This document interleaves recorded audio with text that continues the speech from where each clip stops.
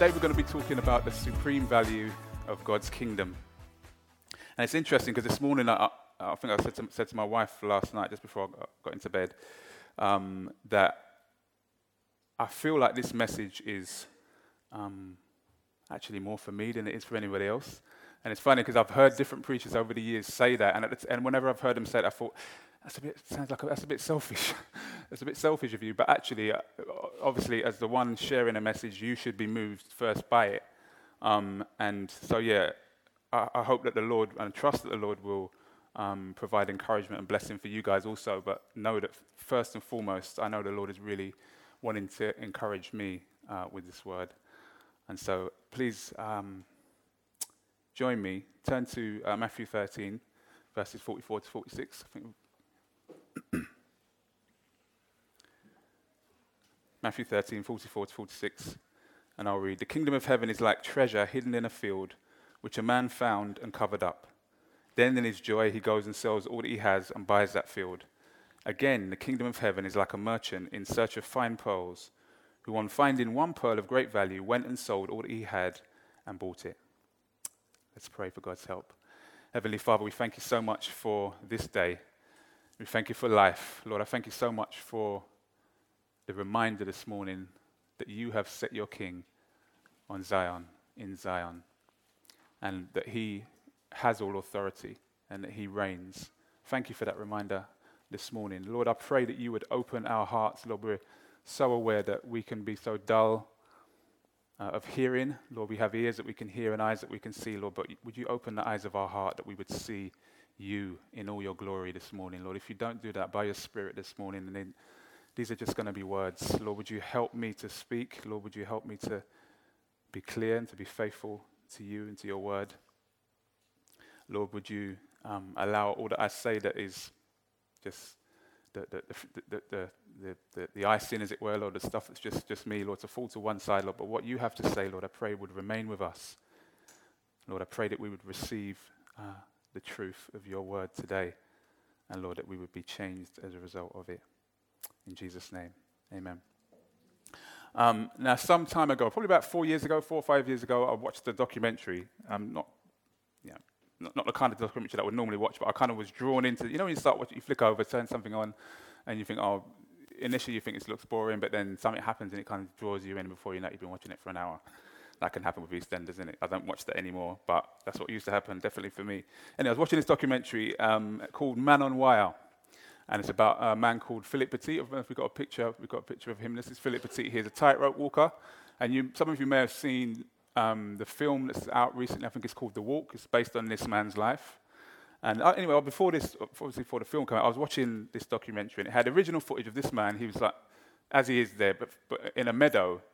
And they were somebody was following his life, and he was like 15 feet high walking this tightrope. And I'm thinking, this is amazing. This guy has got no net. He's 15 feet in there. This is wonderful.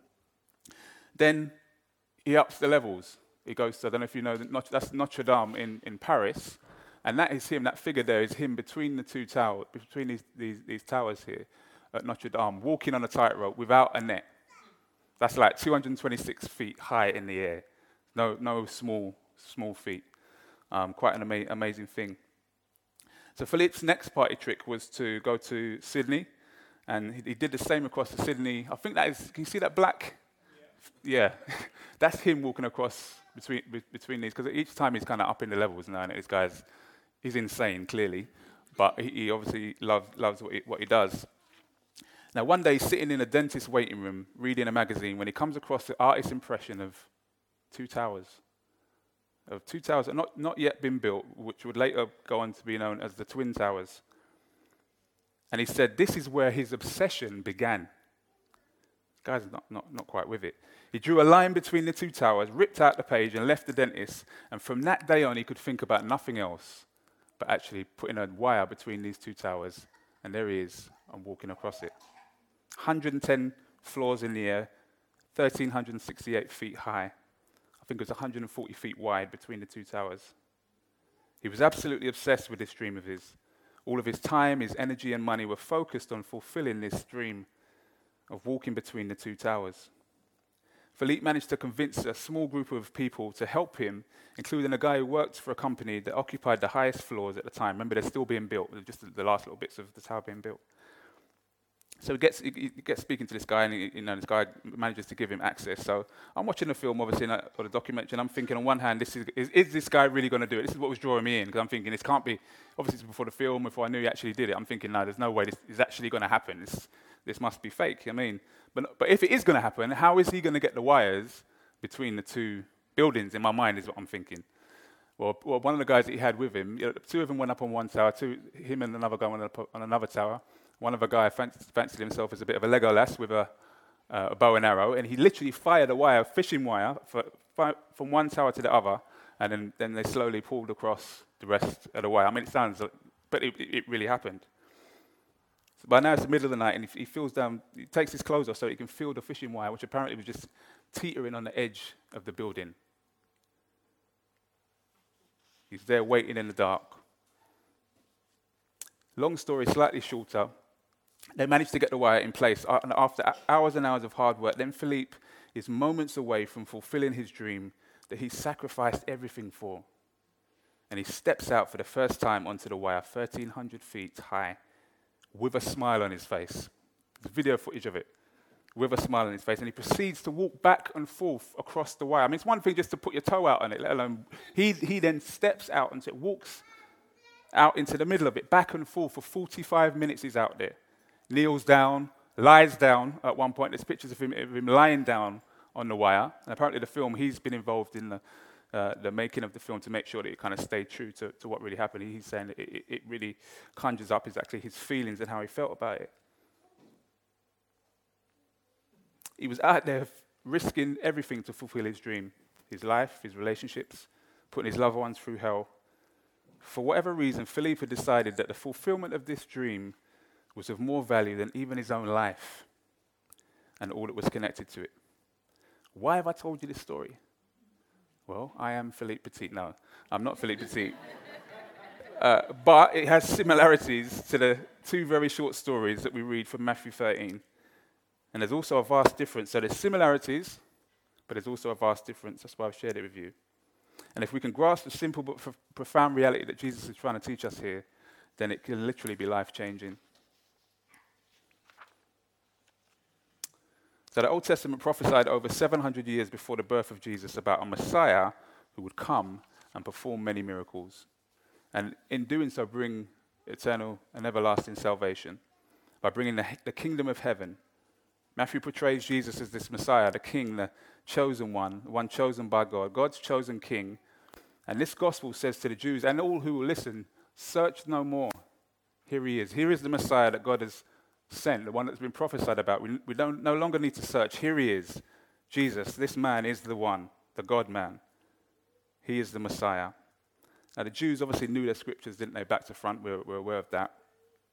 And they were supposed to put the pieces of the puzzle together and work out that, that this was God's chosen king. But because of pride and arrogance, they refused to see it.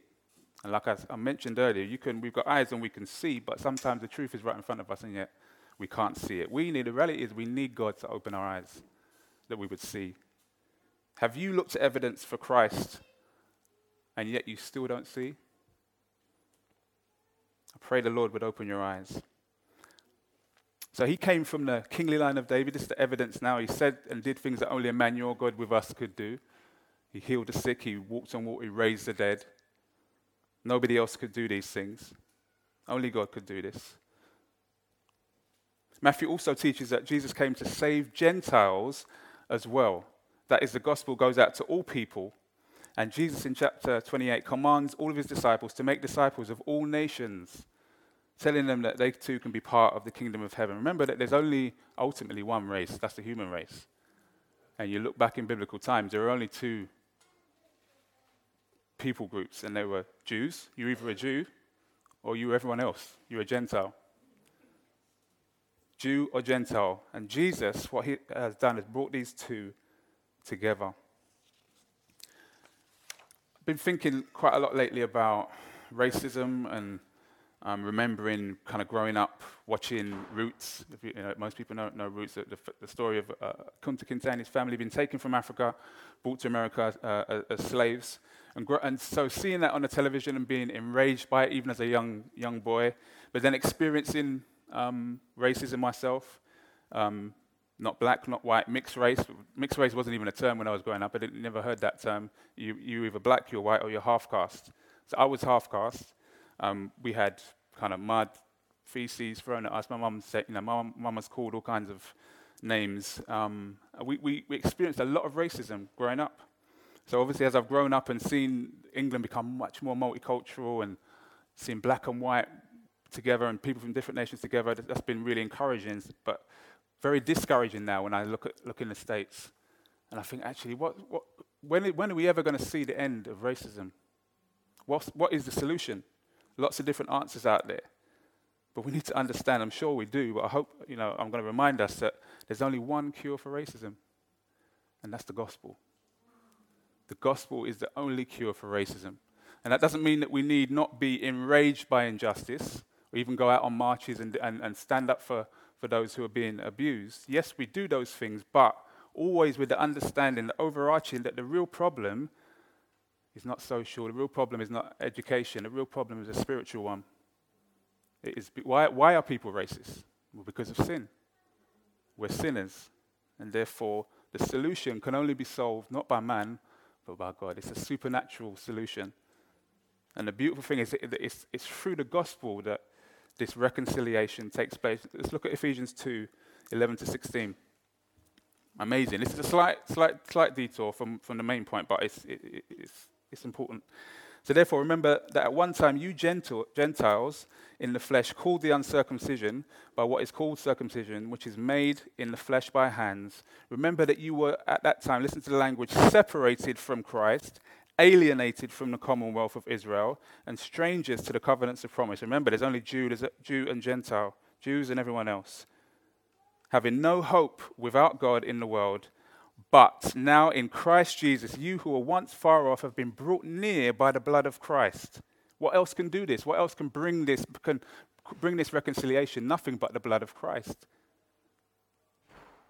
which provides forgiveness of sins, doesn't it?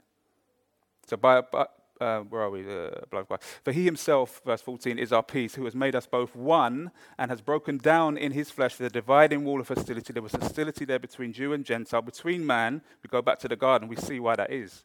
That hostility now, rebellion against God, but also hostility towards one another, by abolishing the law and commandments expressed in ordinances, that he might create in himself one new man in place of the two, so making peace, and might reconcile us both to God in one body through the cross, thereby killing the hostility. We can see here that at the heart of the gospel is reconciliation.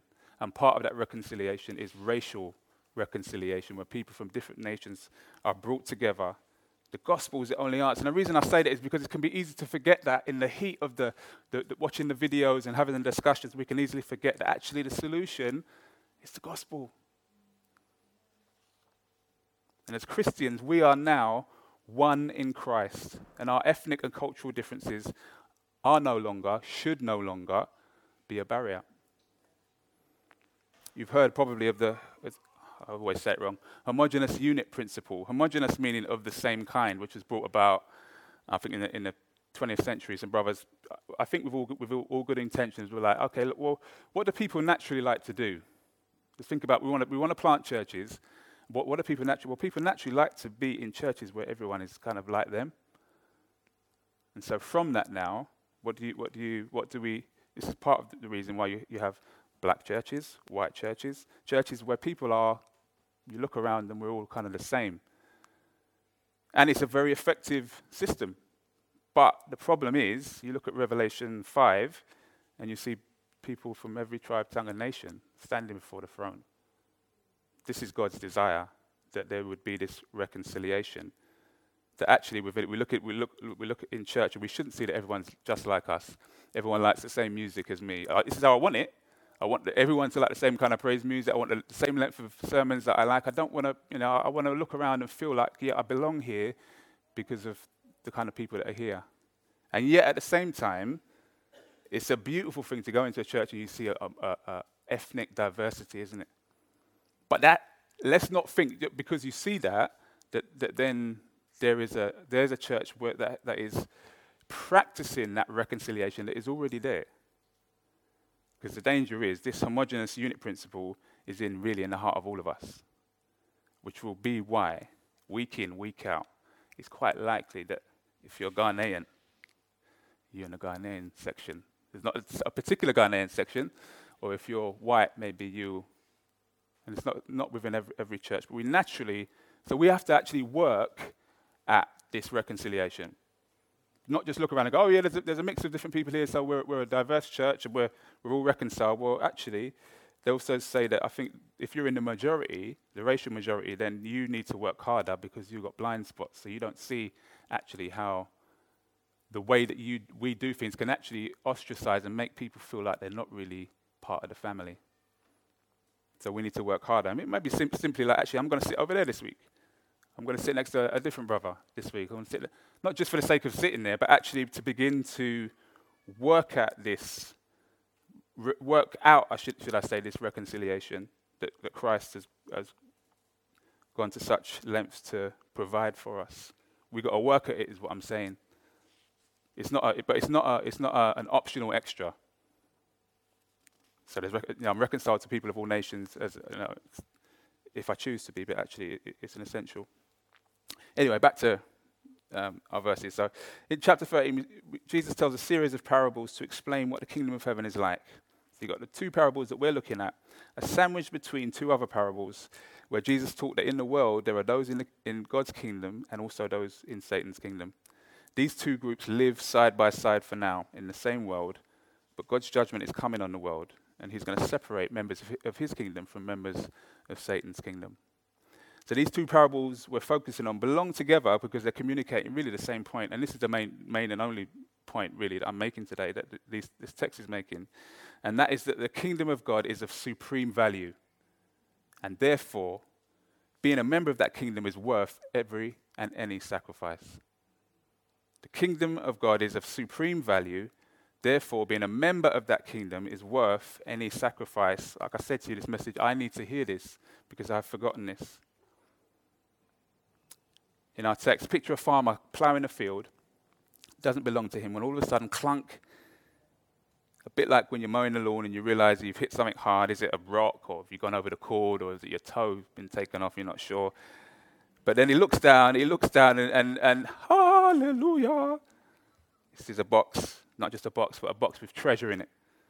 Looks around to see if anybody can see, covers it back up, marks the spot, goes back home, gets everything, with the ISA accounts, iPad, car, keys, not the wife, but everything else, everything of financial value, brings his family and says, look, we're going to sell this, and joyfully skips down to sell it in order that he can buy this field with joy. And then in the next parable, there's a businessman, a merchant, a trader, whose job it is to find things of value. In search for the pearls, he finds the pearl of all pearls. And so he realizes the value of this pearl. That's the key. He realizes the value of the pearl, and therefore, he sells everything. What else would he do? The point is, both men realize the immense and supreme value of the prize and determine that any sacrifice is worth it. Have we come to the point where we realize that following Jesus, being part of God's kingdom, is of supreme value over and above everything and anyone else? Therefore, it's worthy of me abandoning whatever it would be that along this journey the Lord would have me abandon. Or many times just being prepared to do that, holding whatever we have with open hands, as it were.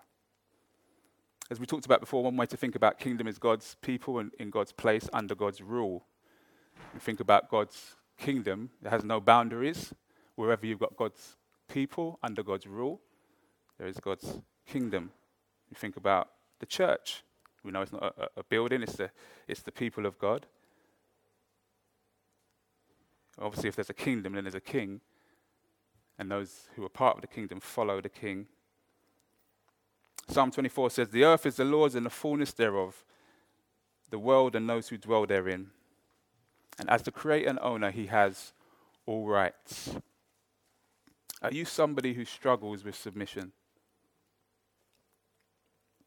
We're honest, we all do, don't we, to some degree.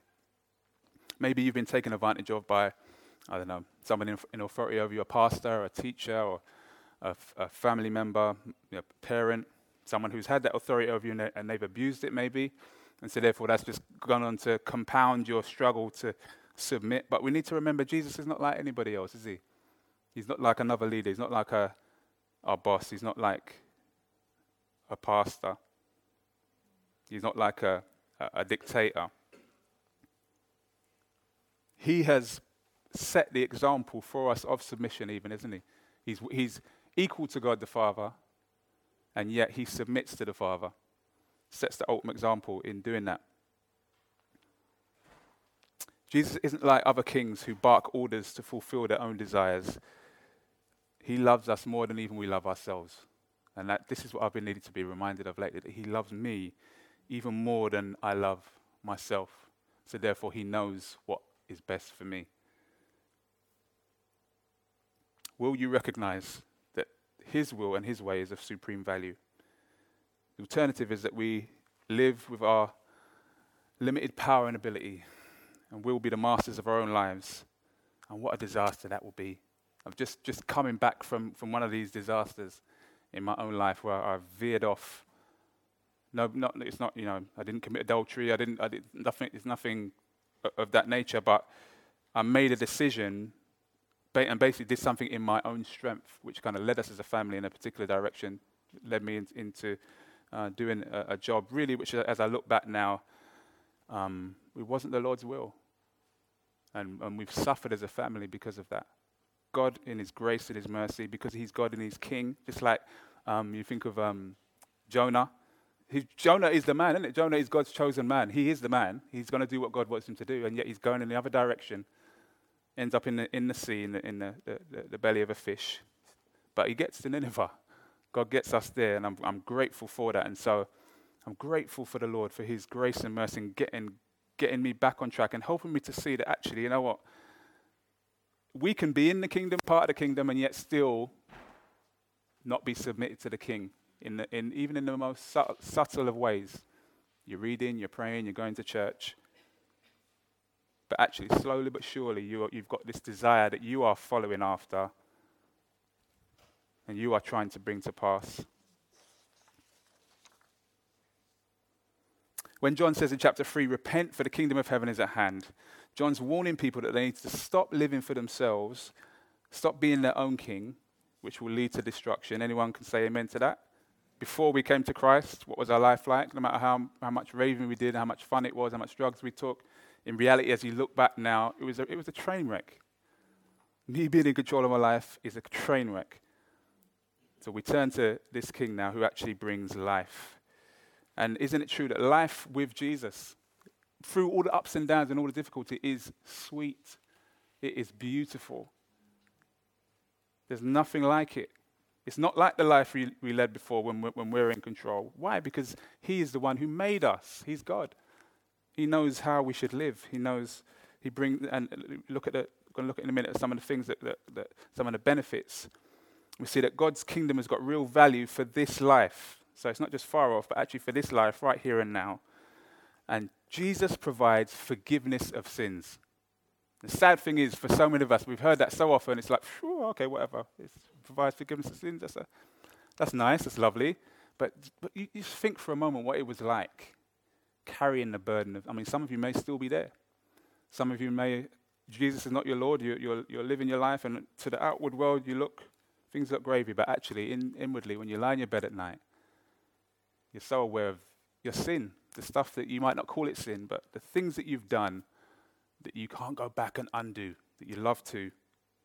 And it is a burden weighing you down, which is meant to lead you to the cross where you say, I need forgiveness. Forgiveness is no small thing. God's kingdom brings real value for us in this life, that I can be forgiven because of what he's done. When we acknowledge our sin to God and put our faith in Jesus to take our sin and God's punishment, which he takes, doesn't he? Then we're forgiven. And as believers in Christ, we stand before God without guilt. and without shame. Doesn't make sense. I can stand even here today with all the sin that I have committed and even the sin ahead that I will commit, and yet still be righteous in God's sight, because Jesus' righteousness, his right standing with God has been imputed to me. He's taken my sin and nailed it to the cross. It's no small thing, is it? What is there? Can somebody put their hand up or shout out, what is more important than this? Tell me something more important than you being forgiven for your sin. You can't. Why? Because what does it? One, we need God's forgiveness, but what does it then provide? It provides relationship with him. God is eternal. Provides eternal life with him. And let's not forget, there's people all around us who need forgiveness. They need to hear the gospel, don't they? They need to hear about this good news. And it's so easy for me to forget that. I've been forgiven, it's great, it's nice. It's not that big a deal, but it's nice to forget that actually people around me are going to hell without Christ. They need forgiveness. I offend my wife, as I probably often do, and I need her forgiveness. I need her to forgive me so that things can be nice again. I need that. And we need that ultimately from God. We need his forgiveness. Thank God he provides it in Christ. God's kingdom also brings peace. Peace. Oh my goodness, if you're a parent, you'll say, yes, peace. I long for peace. I long for peace. Thank you, Lord, that you bring peace. Romans 5:1, I think we've got it there. It says, therefore, since we have been justified by faith, we have peace with God through our Lord Jesus Christ.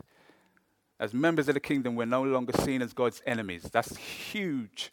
That is huge. We've all got enemies in this world, but one enemy you don't want to have is God, because you can have the world at your back, and if you've got God as your enemy, you're in trouble. No matter how many nuclear weapons you've got, or who you've got backing you, you're in trouble. So to be at peace with God, that's a real tangible. We experience that as believers, don't we? Knowing that actually, Lord, I can come to you. I can come boldly before your throne of grace, as the scripture says. I don't have to fear. I don't have to worry. I can come to you. I have peace with you. My sin has been dealt with. Thank you, Lord, for that peace. We've got full access to God in prayer because of this peace. That's another major thing, isn't it? I don't know if you've ever had this experience where you're trying to encourage somebody and you come away thinking, right, yeah, I really actually need to listen to that. I need to hear that. I was encouraging somebody with regards to prayer and basically saying that, that we minimize the power of prayer and the access that we got to God, who can do anything. He owns everything. He has all power. There's nothing he can't do, nothing that we can't come to him with. And yet we so often try and do stuff in our own strength, or we just fail to pray, or when we do pray, we don't really trust him. What a privilege that we can come to him. We can bring our concerns, the concerns of the world, to him. We can pray. That's no light thing. Let's not take that lightly. This is a great benefit. Jesus has promised to be with us eternally. That is a long time. Another benefit is that we have purpose.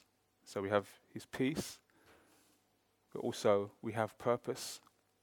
Can you show the picture of this? Is one of my properties in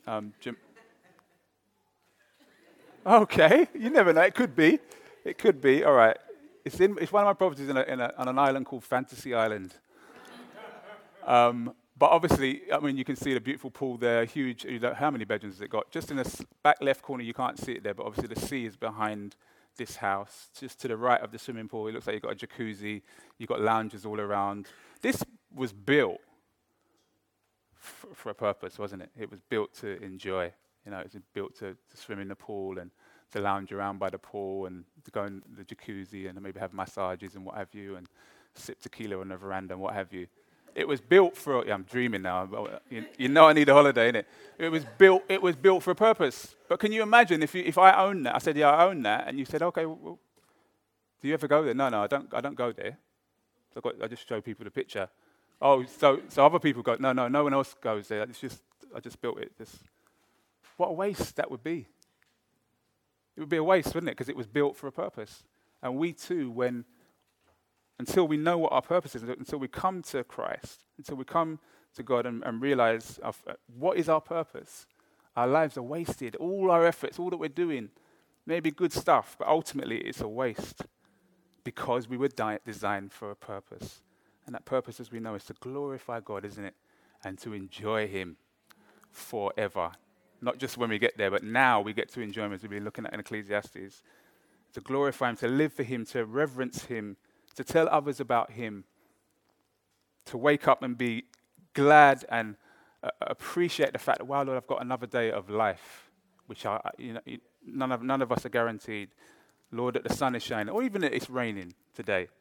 Somebody needed it to rain today. Thank you, Lord, for that. That we have others that we can converse with, people that we can rely on, people that we can trust, people that we can pray with, children that we can look on and just melt and just be blown away by this amazing little creation, this miracle of life. All because of God's goodness to us. Another huge benefit is the power. The power that we now have to overcome sin. Every single one of us at one time or another. Some of us are still there maybe. Where picture a cell with no way out. You're in that cell chained to the wall. That's sin. You're a slave of sin. Jesus comes in, boots the door off, because he can do that. Or just speaks and it moves. He doesn't even have to boot it off. Takes off the shackles and walks out. We have a choice now, don't we? We were able to walk out. Before we couldn't. We were chained to the wall. We had no choice. We're sinful by nature. We have no power over this force, as it were. But now we're free. We have the power to overcome sin. And hopefully, as believers, we're experiencing that power at work, aren't we? Probably not to the degree we'd like to see it, but hopefully we are experiencing this power. Jesus has promised to never leave us, and he sent the Holy Spirit to dwell in us, to make us more like him. Before we were Christians, we were slaves to sin, as I said. We should all be able, as Christians, be able to say that actually, you know what, I can see a change in my life. I can see there's victory over the sin in my life now. Some of us, it might have been huge. Maybe you were an alcoholic before, and now you're teetotal. Massive, big change, big victory over sin, as it were. Or maybe you were a violent person. A drop of a hat. It didn't take anything for somebody to say before you want to lick somebody down. But now you're the most peaceful, loving, kind. Where's Linda? The Lord's working on Linda. Amen. As he's working on us all, sis. Where are you? I'm not saying it. She's here, isn't she? She's here somewhere. Okay, she can beat me up later. But at times the change is more subtle, isn't it? Maybe you're somebody who I'm not saying this is any less worse than being violent, whatever. But I'm just saying the changes can be more subtle. Maybe you're somebody who is addicted to gossip. You love chatting. You just can't help it.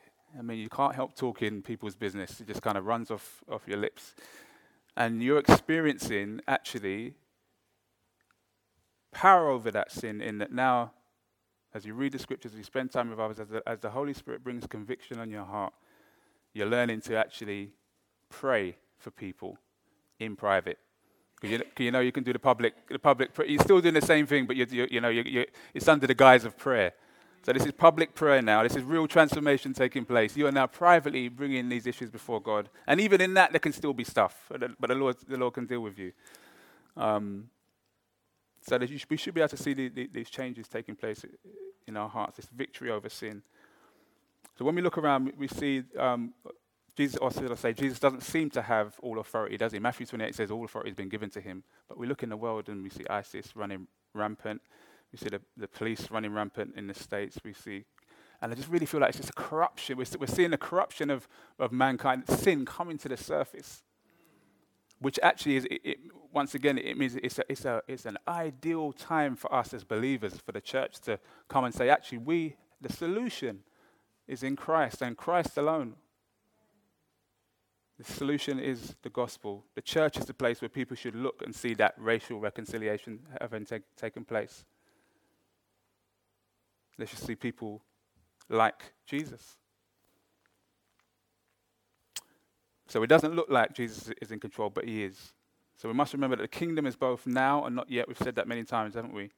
That is, God is absolutely sovereign over everything right now. All authority has been given to Jesus in heaven and earth. We as Christians have been delivered from the kingdom of darkness. That's a reality. Doesn't seem like it sometimes. Into the kingdom of light, to his kingdom. So we experience the benefits right now, but not in a complete sense. So there's still the presence of sin. I mean, there's times I'm like, Lord, can you I would just love it if I just don't want to sin anymore. That's coming. And it reminds me, think about Saul and David. So Saul was the king that the people asked for, people wanted, and they got what they were asking for. You should be careful what you ask for. David, the Lord replaces Saul, but Saul is still on the throne, but he's actually been replaced because God is the one who establishes kings and removes kings. He's established David. So the reality is, as far as everyone else can see, Saul is on the throne, but the reality is he's not the king. He's not God's chosen king. David is. But it's going to take a while for that to play out and for people to see that. So we need to remember that although it seems like the wicked are prospering, and it does, doesn't it, at times, that actually, as we heard about last week, they're not going to escape the judgment of God. Even if they escape the judgment on this earth, they're not going to escape God's judgment. That can bring us encouragement, or it can terrify us, depending on where we're at. God's kingdom. So in Matthew 13:43 it says, we will, believers, that is, those who are trusting in Christ, are going to shine like the sun in the kingdom of their Father. That's the future. So in the meantime, we wrestle with sin. We've got to live in a world that's opposed to God and his rule, and therefore opposed to us as believers, and that can be tough, can't it? So we don't experience the fullness of God's reign yet, but it is coming. Matthew 24:30, I think I got that up there. It says, then will appear in heaven the sign of the Son of Man, and then all the tribes of the earth will mourn, and they will see the Son of Man coming on the clouds of heaven. Remember when Jesus ascended, and the angel said, don't worry, I don't want you standing, stop gazing, he's coming back. In the same way you saw him going, he's coming back. And power and great glory, and he will send out his angels with a loud trumpet call, and they will gather his elect from the four winds, from the end of heaven from one end of heaven to the other. Now, regardless of your views on how Jesus is coming, when he's coming, we all can be sure he's coming back. Jesus is coming back, and he's coming back for his people. So God's kingdom gives us peace, gives us purpose, gives us power over sin. There's also future and eternal benefits. Remember I said at the beginning that the story about Philippe Petit was similar but different? Well, it was similar in that Philippe made great sacrifices to have what he saw was as valuable, didn't he? And so did the two men in the parables. They both made great sacrifices. They sold everything. But the difference is that the men in the parable didn't take a risk. He was stepping out onto a wire, taking a risk. But the men in this parable, and any who would follow after Christ, are certainly not taking a risk. He did it for the thrill, maybe, or for art. He had no guarantee of success. He actually, when he was asked why he did it, I think immediately there's some video footage of him being asked why he did it. He said, there is no why. When I see a beautiful place to put my wire, I have to do it. Brother, you need to be in Maudsley or something like that. Really? When I see a beautiful place to put my wire, I have to do it. So, risked his life for what? In the big picture, there was no eternal value to him walking on the wire. He is still going to go to hell without Christ unless he repents. Even though people for some time remember this great feat that he did. Ultimately, it was all for nothing. Whereas all who make sacrifices now for Jesus, all of us who put our faith in Christ, we're not stepping out onto this kind of thin wire that, if we put our foot to the left or to the right, we're going to fall into the abyss. We step out onto a firm foundation, and that's Christ. We can trust that actually, it's not a gamble to put your trust and your faith in Christ. To become a Christian is not a gamble. It's the greatest decision by God's grace that you will ever make, to follow after him.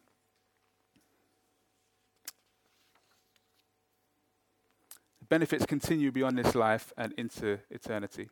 Jim Elliot said, he is no fool who gives up what he cannot keep to gain what he cannot lose. He saw the value in the kingdom and the spreading of the gospel to the point where he joyfully gave up his life for it.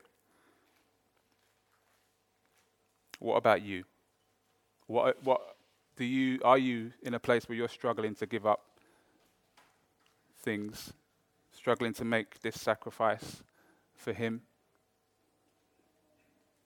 When you really weigh it up, you weigh up what Christ offers, and whatever it is, whatever dream or whatever it is that you're chasing after, what that will provide for you, is there any comparison? When we stop and logically think about it, obviously we know there isn't, but we can get caught up in the moment, can't we? We can forget and leave the Lord to one side and go after our own desires. Matthew 16:24-26 says, "Then Jesus told his disciples, 'If anyone would come after me, let him deny himself,'" ouch, "'and take up his cross and follow me.'" As we've said many times, you see somebody walking across, that person is going to their death. Their life is over, in the sense that their life for them as their king, as their own king, living for themselves, that's over. They've now been bought with a price. For whoever would save his life will lose it. Trying to hold on to you being king, you being in control, where that's going to take you is hell. But whoever loses his life for my sake will find it. For what will it profit a man if he gains the whole world and forfeits his soul? Or what shall a man give in return for his soul? We have the privilege of willingly choosing to do that now, don't we? To live for him now, to live lives that are set apart for him. And I'm sure I can get an amen from any who have been following Christ, although at times you can experience deep lows in a sense that just because of what life brings your way. So it can be the death of a loved one or illness or just a frustration at just being your own sin in this world. But he's there with you in that, and he carries you through that. And he continues to carry you through that. You've got a real rock-solid place that you can go to for answers in his word. And it's not just like, oh yeah, that sounds nice, it sounds airy. No, this is true. My eyes have been opened to the point where I realize that this is true, and it's actually now food for me. Like this morning, I came in this morning, and Bertram sharing from Psalm 2 fed me. I was fed. I felt encouraged. God's word does that. There's lots of nice poems and nice words out there. They can't do that because there's no real content. When you step out on it, there's no solid ground. God's word, what a blessing that we have his word. Life in his kingdom is a life that is abundant both now and forever. It's a full life, isn't it? We need to be reminded it's a full life. I need to be reminded of it. Lord, I've forgotten this. It's a full life that won't leave you at the end full of regrets. My plan and my desire in my heart, I was kind of hankering after, oh Lord, just an easy life. We'll sell the house. We'll go and live in the countryside. Things will be nice. We won't have any mortgage anymore. We won't have any bills. Stupid, of course we will. But you fool yourself into thinking this, and we'll just kind of retire nice. Of course, Lord, we'll join a church and we'll still serve you. And for some people, that's okay if that's what the Lord has for them. But if that's not what the Lord is calling you to, then it's sin, isn't it? It's rebellion. It's my own will and it's my own way. And thank God that he allows nothing to come of it, no good to come of it when we do that. A career ultimately is not going to fulfill you. You're not going to find abundant life in a bottle or in drugs or in raving even. Amen? Even though we enjoyed the raving. We did enjoy the raving, didn't we? But what did it lead to? Memory's gone. I look back. Yeah, anyway. It's not good. These things are ultimately not going to fulfill us. Maybe I just enjoy the raving. I don't know. Amen. I got a witness over there. So, think about Solomon, and the teacher in Ecclesiastes went looking for the meaning of life, didn't he? And at the end of it, fear God and keep his commands. Life is meaningless and worthless outside, just under the sun, not being submitted to God, not living for God. It is meaningless. But in him, it's full of meaning and purpose. What do you consider to be more valuable than life with Jesus? Think about that for a minute. Immediately you say nothing. But is there lurking in your heart somewhere something or somebody that you consider actually to be more valuable? That if Jesus were to come now and say, look, your time is now, I'm taking you now. You'd be like, Lord, I love you. Come back for me in a week or come back for me in a year. I just want to see this thing come to fruition. Or are you like Paul, like, it's better for me to be with you, Lord? Whatever it is not going to bring you lasting joy or eternal life. It's not going to bring you salvation or contentment. Whatever we allow to stop us from coming to Jesus is not worth it, is it? Ultimately. Because he is of infinite value. I was speaking to somebody recently, a young man, and I left the conversation really saddened because I was basically saying to him, like, where are you at with the Lord, and what's going on with you? Somebody who knows the Bible, knows of God, and he said, I said, really, what's the issue? What's your struggle? And he said, it's just too big a sacrifice. To be a Christian, I've got to give up too much. And I just was trying to say to him, wow, but don't you realize the sacrifice that you're making is too big? Because what is it you're sacrificing? You're sacrificing life. You're walking away from life. Not just now, but for eternity. For what? And what is it you're grasping? Nothing. It's wind. It's vapor. Whatever it is that you could say to me you're going after is nothing. The value of the kingdom of heaven more than anything else is really to love the King. Isn't it? That's really what we're saying. It's not just it's a great kingdom, but who is the king of this kingdom? It's Christ. It's to love him. In order to do that, we need God's help. We need to be praying, Lord, would you open my eyes, because I don't see you the way that I should.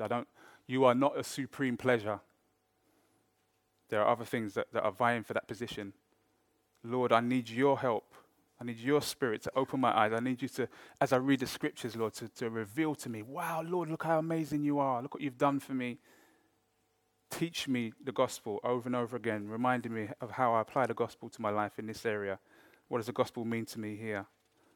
What is it you've done for me? We're nearly there now, guys. We will love his rule because we understand that he is all that is good and right and perfect. That relationship with him really is the treasure. And that's the key, isn't it? I've mentioned this before, and we'll keep coming back to this. Just that ultimately, what is it we're really striving for? It's relationship with him. What is it Jesus has done? He's brought us back into relationship with the Father, therefore the Holy Spirit, therefore the Son. It's relationship with God that everybody needs. And this is what he has done for us, and we're getting to benefit from that. He is the treasure. If we don't see that, we're in danger of becoming religious or just going through the motions of stuff. Or like when I see that he's the treasure, then all of a sudden whatever else it is that I have to give up it's not even on my radar, because nothing compares to him. Nothing compares to the relationship. I mean, there are brothers in here who I have relationship with because of Christ. And I value the relationship. And yet at times they bless me with things or with stuff, or they do things for me. Those things are great, but I would not replace it for the person. It's the relationship that is the blessing. So as members of the global and local church, we get to actively serve each other in this broken world, don't we, for all the King's pleasure. Our career choices will reflect God's ownership. Are they? Have you prayerfully considered your career choice? Have you included the Lord in that? He says that if we acknowledge him in all of our ways, then he will direct our paths. I take it if we don't do that, then there's a danger that we will be directing our own paths and fall into the mistake that I've made and veer off and bump and slip and crash. Our priorities will be to invest in God's kingdom through the study of his word and sharing it with others while praying that God would open the eyes of their heart. Are we making disciples? That's what we're to be about right now, isn't it? It's actually making disciples. Being disciples ourselves and making disciples. Really finishing now, honestly. Hopefully many of you are already enjoying Jesus as your supreme pleasure. And so hopefully this will serve as an encouragement. For others of you, you're invited to make him your supreme pleasure. To cry out to God. The offer of the gospel goes out to all, from all nations, all people. Come to him and he will give you rest. He will provide forgiveness of sins. Supreme value of God's kingdom. Let's pray.